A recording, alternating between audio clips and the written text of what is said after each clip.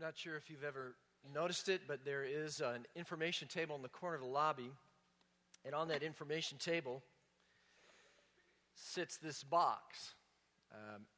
It is the prayer request box, and if you put a prayer request in here, it's magic. The elders will pray for you if you put a prayer request in here. And there's usually some little prayer request forms you can fill out. Those are delivered to our elders, held in confidence. If there's no request there, just tear off part of your bulletin, write it in there. We just need to get those from you. But what I want to draw your attention to you today primarily is not its purpose, but its construction. There was a guy who was a carpenter long ago in the church, over a decade ago, we used to attend, and he built this for us. And, the edges are routed and, the joints are mitered and reinforced and really smooth. It's a really well-crafted box. And what you may not know, though I be no carpenter, I have a similar box. It is carefully crafted. A lot of thought went into how it's constructed. In fact, truth be told, I've been working on my box almost a lifetime. It's just the right size. It's not too small. It's not too big. Definitely not too big. It's sturdy. It's reliable. It's functional. It's mine. You've got one too. Some of yours are a little smaller than mine. Some of yours are a little bigger. But most of your boxes are about the same size as my box because we're most comfortable with people who have about the same size box we do. What's the box for? This is where we keep God.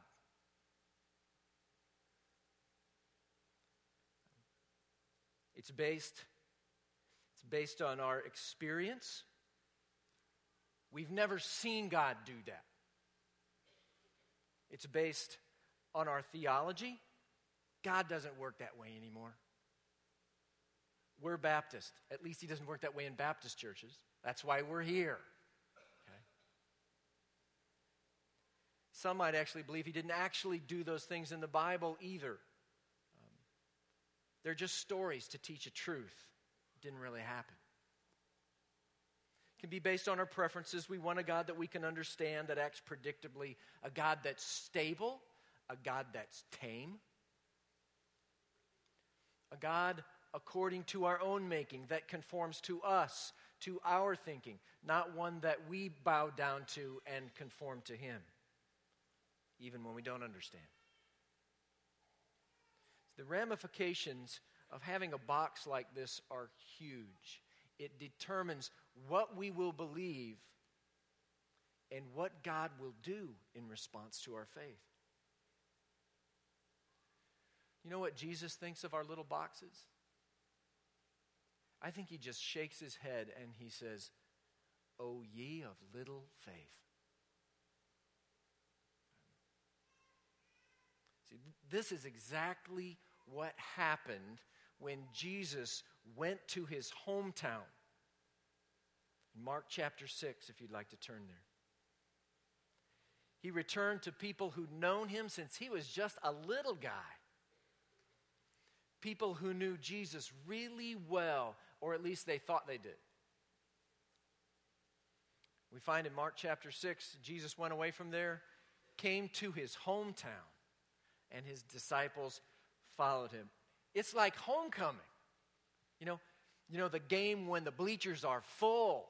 Homecoming. This is homecoming for Jesus.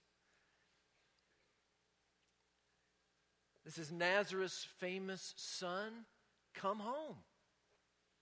It'd be like Arnold Palmer coming back to Wake Forest. Did you know that Arnold Palmer went to college here? He learned to play golf, or really he played his college golf on that little course over by the seminary. If Arnold Palmer came back to Wake Forest, we'd have a parade. We'd celebrate. We'd roll out the red carpet. He might get a key to the city. And if we would do that for Arnold, you would expect that the people of Nazareth would do that for Jesus. And at first glance, it looks that way. says, on the Sabbath, he began to teach in the synagogue, and many who heard him were astonished. They were amazed. Jesus is doing what he always does. He goes to the synagogue, he begins to teach, and the people were astonished. But they weren't astonished that way. You can tell by the questions that they're asking. Where did this man get these things? What is the wisdom given to him? How are such mighty works done by his hands? Is not this the carpenter, the son of Mary, brother of James and Joseph and Judas and Simon? And are not his sisters here with us? And they took offense at him. They took offense at him.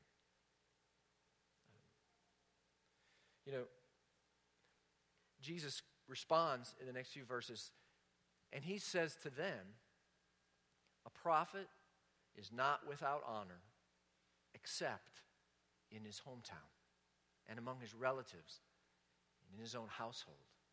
And he could do no mighty works there except that he laid his hands on a few sick people and healed them, and he marveled because of their unbelief. Jesus marveled at their lack of faith. You can contrast this if you were to just look back a chapter in the Gospel of Mark.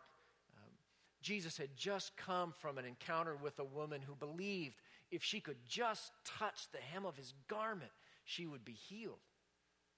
And she was. And he's just come from a father who believed that Jesus could heal his daughter from her deathbed. He even believed that Jesus could raise his daughter up from the dead. And she was.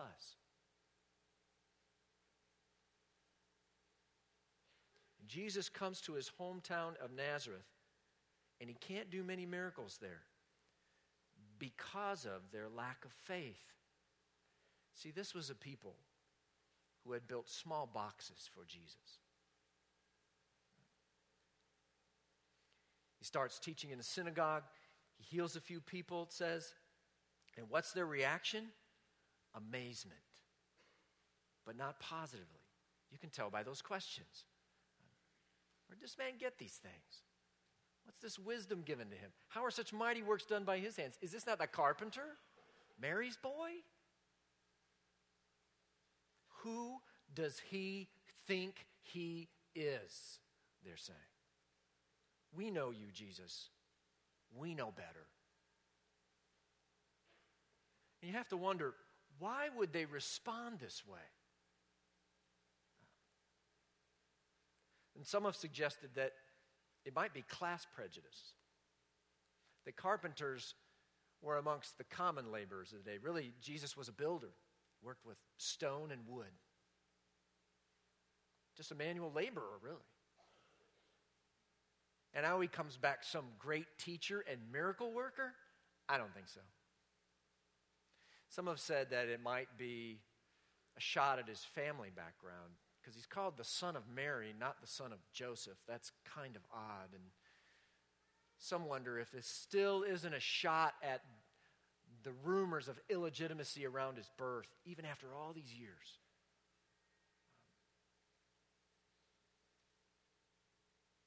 But the focus is these people know Jesus. He's a known quantity to them. He's familiar. He's comfortable. They have preconceived expectations of who he is and what he will do. And so he comes back to town as a great teacher and a miracle worker? No, they know better. They know better than that. We know who you are, Jesus, they're saying. Get back in that box where you belong. They know his mom. They know his brothers and sisters. They have a box just Jesus' size, carefully crafted by their experience, their preferences, and maybe even their theology. And it now shapes what they believe about what Jesus will and won't do. And it shapes how Jesus will respond to them. Among those, this is the tragedy.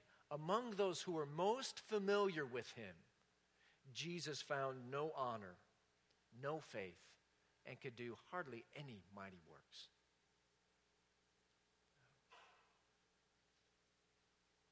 Their lack of faith, their small box, caused them to be offended by him. That is, they stumbled over him. They were scandalized by him. It's a strong expression. Jesus used that same expression when he said, you should cut off your hand if it causes you to stumble, if it causes you offense. He used it again when he says, if you cause one of these little ones to stumble, if you cause them to be offended at me, it's better that you should have a millstone tied around your neck and be thrown into the sea. These people were deeply offended. They stumbled over Jesus. They just couldn't believe that he was who he claimed to be. They knew better. They had a box just Jesus' size. And it says he couldn't do any mighty works as a result. It's not that he didn't have the power. Jesus had the power. But somehow their lack of faith did limit his ability to release that power and do mighty works in their midst. I wonder if they just never came. I wonder if Jesus is down in the synagogue teaching and he heals some people and word gets out and it starts going through the community and the people hear it and they just say, no way, I know Jesus. He's a carpenter. He makes tables and chairs. He can't do that. I know better. You're not fooling me with this stuff. And they just never came. They stumbled over him. Why? Because of their box. Because of their preconceived ideas of who he was and what he would and wouldn't do. Boxes that aren't shaped by Jesus' own words and works, but by their preconceived ideas based on their experience and their preferences and maybe even their theology. He's just a carpenter. He's just Mary's boy. We know his brothers and sisters, they're not doing anything miraculous. In fact, they don't even believe in it. You go back a couple chapters in Mark, and this is the recorded encounter with Jesus' family. Mark chapter 3, his family hears about what Jesus is doing. They went out to seize him, for they were saying, he's out of his mind. That's what Jesus' brothers and sisters thought of him. They thought he was crazy. And as best we can piece together the history of the events in the scriptures, and the different accounts, Jesus was probably in Nazareth about a year before this. And in the eyes of the people of the town, Jesus got a little out of hand with his teaching, so much so that they grabbed him. Maybe you remember this story. They took him out of town to the edge of a cliff to throw him off, and he mysteriously slipped away from them.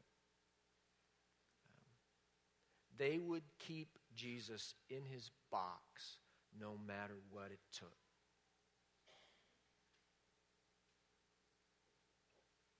So, let me be Captain Obvious and ask you the question. Do you have a box that limits Jesus from doing mighty works in your life?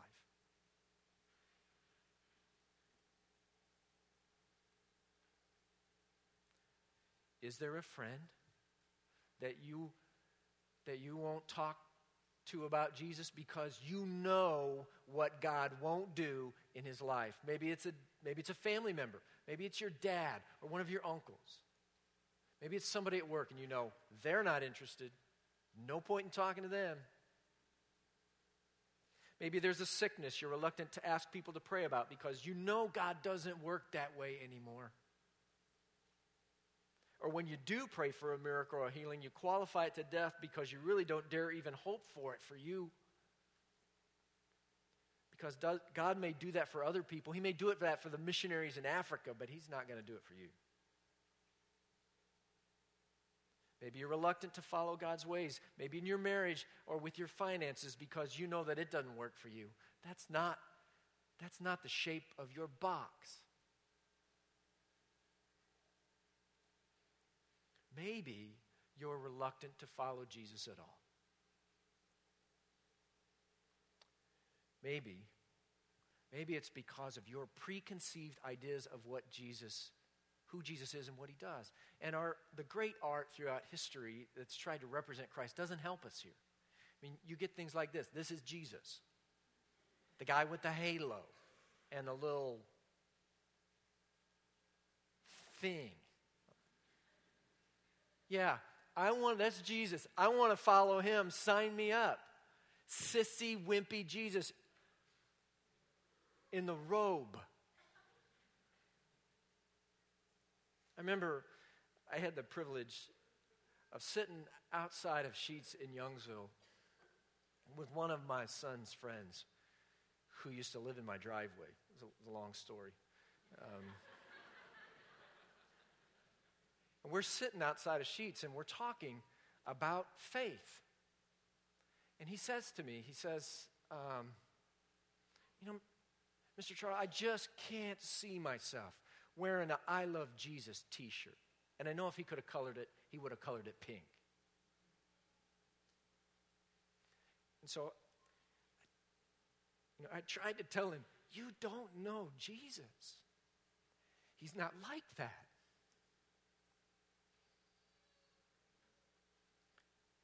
He was whipped for you. He carried a cross for you.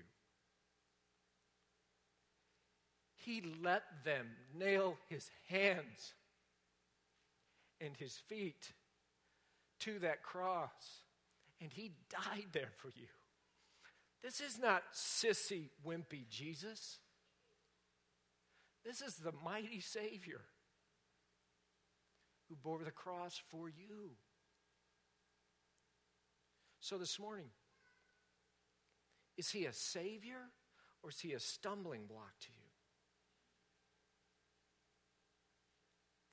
Will you this morning believe and trust that Jesus is that great and mighty Savior who was nailed to a cross so that mercy could come to you from God instead of judgment? This is no wimpy Savior. They nailed his hands and feet there. This is no impotent Savior. On the third day, he conquered death. And his call to you is not simply to say, yeah, I believe Jesus existed, and he sure was nice. No, he is calling you to repent of your sins and your unbelief and place your trust in him as the one who died on the cross for you and rose from the dead, and follow him. Will you open up that little box, that little Jesus box, and believe? I'm not saying that there are no boundaries that shape what we believe. There are. The scriptures provide them for us. The words and works of Jesus provide them for us. But have we put God in a box not of his own making? One that's shaped by our experiences and our preferences and maybe even our theology?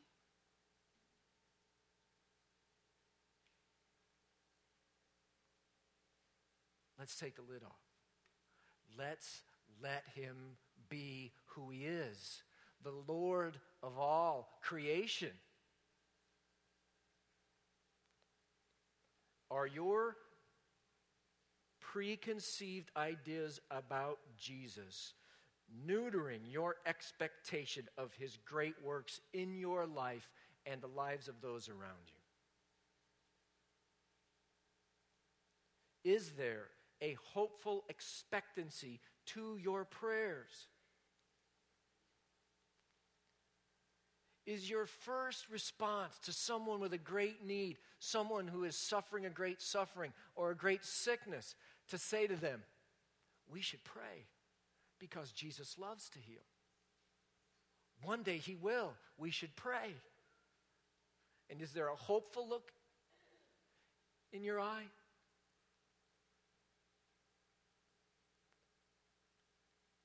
Jesus was amazed at their unbelief.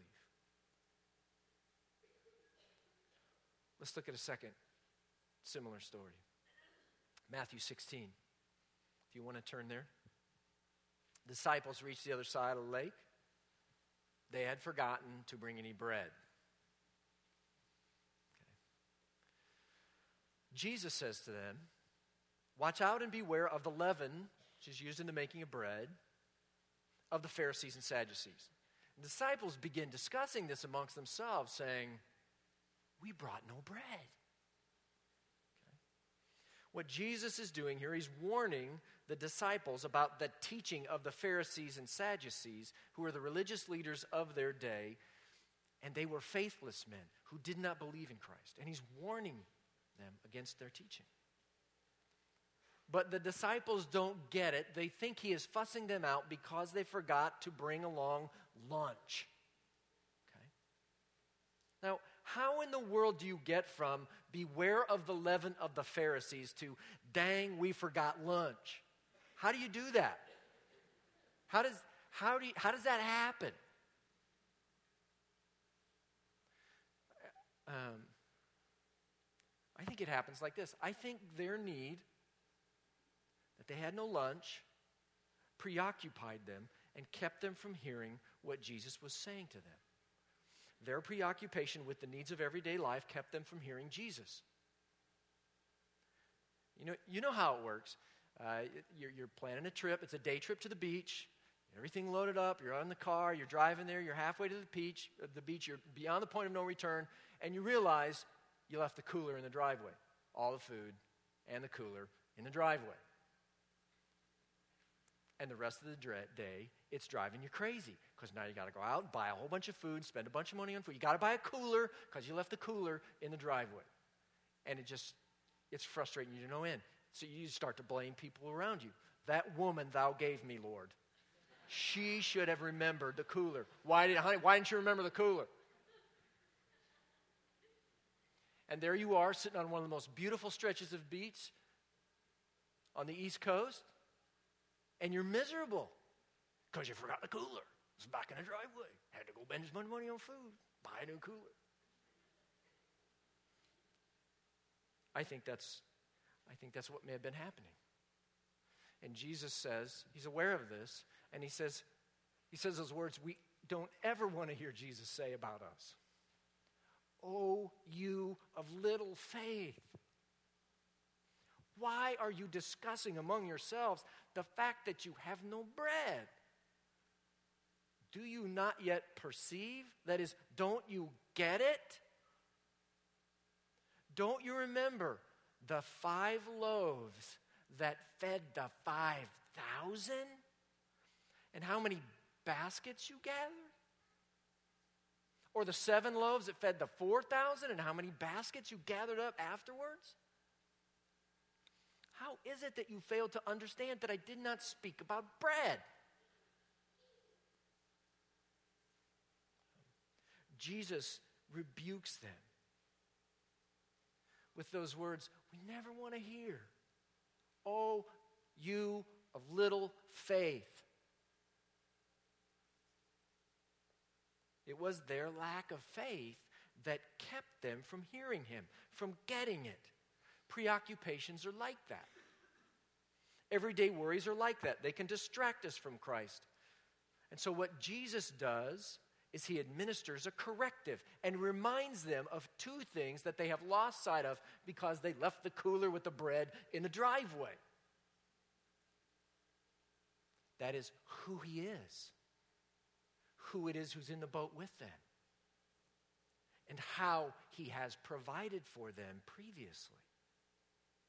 He does this by reminding them of not 1, but 2 great feeding miracles. The feeding of the 5,000, which could have been as many as 20,000 people total, and the feeding of the 4,000, counting men only again, could have been as many as 10,000 or more. These miracles, like all of Jesus' miracles, are intended to reveal to them who he is and to bolster their faith.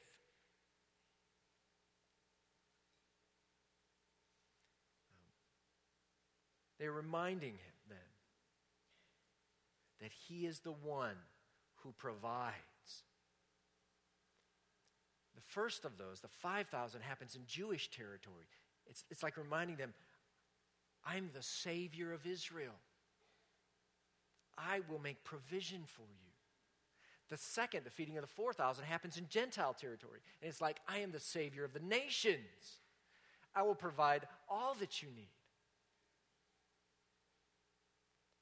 Jesus is the sustainer of all. Paul would write it this way. He says in Colossians 1, for by him all things were created, heaven and on earth, visible, invisible, whether thrones or dominions or rulers or authorities.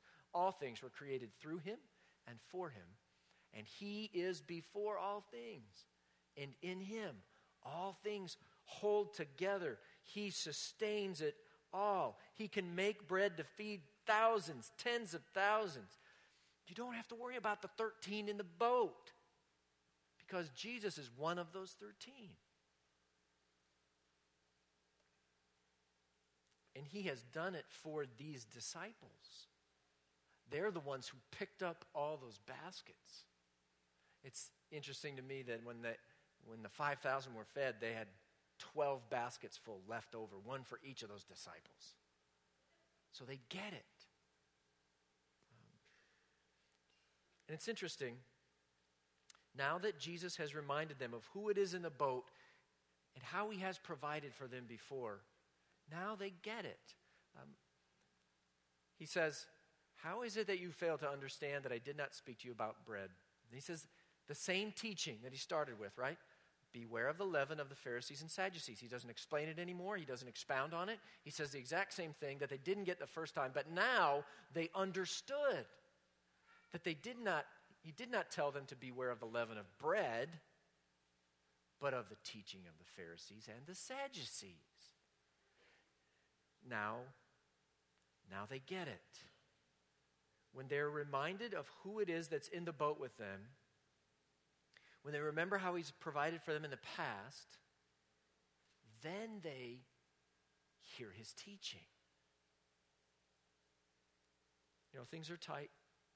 Things are tight for all of us these days, it seems. This whole recession thing just keeps hovering. Jobs are really scarce if you're looking for one. Raises are even scarcer if you're hoping for one. And those very real needs, those very real pressures can preoccupy us. They can make us worriers, distracted, unable to hear what God is saying to us, forgetful of who it is that's in the boat with us, who it is that's in our midst, and what it is that he has done for us.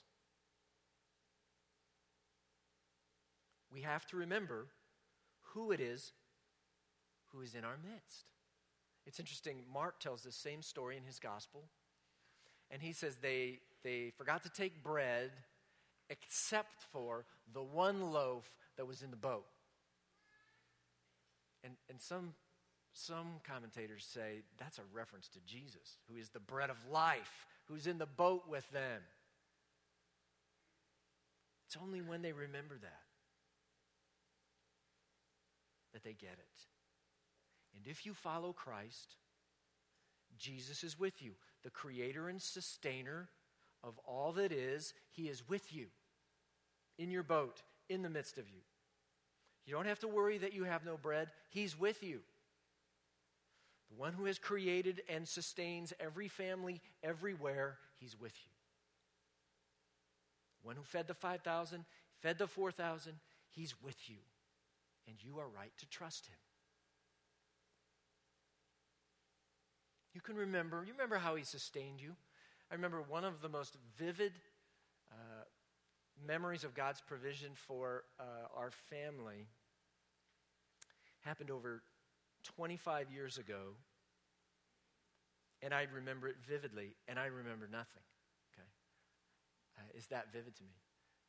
I was working as a civil engineer. I was in seminary, but working as a civil engineer while I was going through seminary at that time. And I was working in the Fort Worth, Texas branch of our engineering firm, and got a call from my wife that morning. We're pregnant. We're expecting our first child. This is great news. Hang up the phone. As I remember it, within an hour, my boss calls me into his office and tells me I've just lost my job. I've been laid off.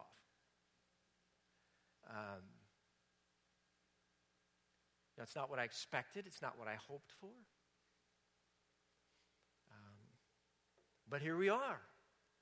God has provided for us. In fact, in that particular story, by the end of that day, he had provided me a job in one of our other branches over in Dallas. You got stories like that. You need to remember them. Remember how he has provided for you. Remember the words and works of Jesus.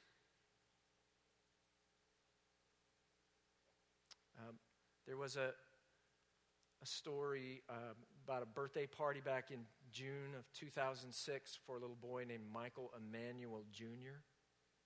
His 6th birthday. And friends and family were celebrating, where else? Chuck E. Cheese. Down there, their home down in Boca Raton, Florida. And the party is grand. Everything goes well until it's time to go home. All the children, the adults, they climb into 3 different vehicles to head home. Everyone except Michael. They forgot Michael, the birthday boy. At 10 o'clock, 10 p.m., the help finds Michael roaming around the play area at Chuck E. Cheese's. Michael's mom thought that he had gone home with his grandmother and didn't even miss him until the next morning. Okay. We're like that. We're good at forgetting. Okay. I am the king of forgetting. My kids, this is absolutely true. They'll start to tell me a story. Say, Dad, do you remember when? And then they catch themselves and they say, never mind. And they don't even bother anymore. They know I have no idea what they're talking about. We're good at forgetting. We have to work at remembering. Remembering the words and works of Jesus. Remembering the 5,000. Remembering the 4,000. Remembering how he provided for our own needs. Time and time again. We all have stories of the kind and sufficient provision of Jesus for us in our time of need. Don't we all have those stories? And we have them as a church family. As one who derives his living from the church coffers, I watch what comes in as someone who's responsible for the other families who derive their living from the resources of our church. I watch really closely those things.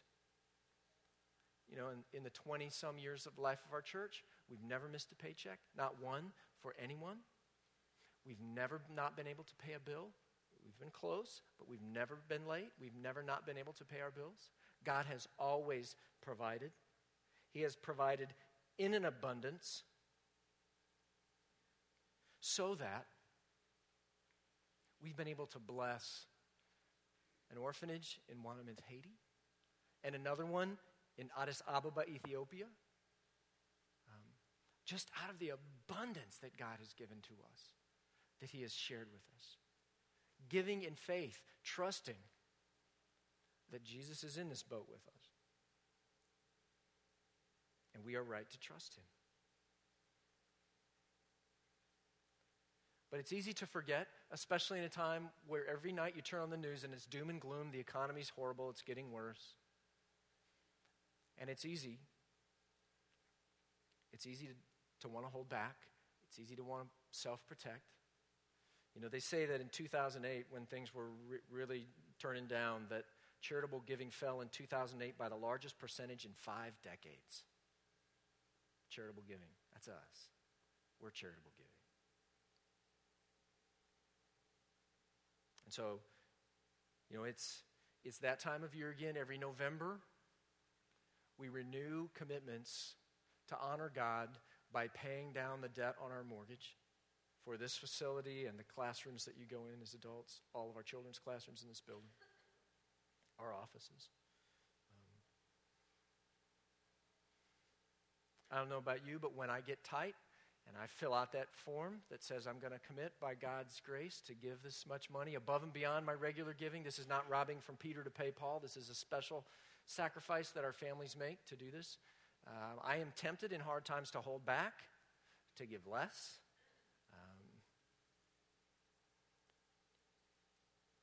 Because, there's always some need that eats the surplus up. You always think, some November I'm going to hit it, I'm going to have plenty, and I'm going to be, but income goes up and needs exceed it. You've seen that, haven't you? Isn't that always the way that it seems to happen?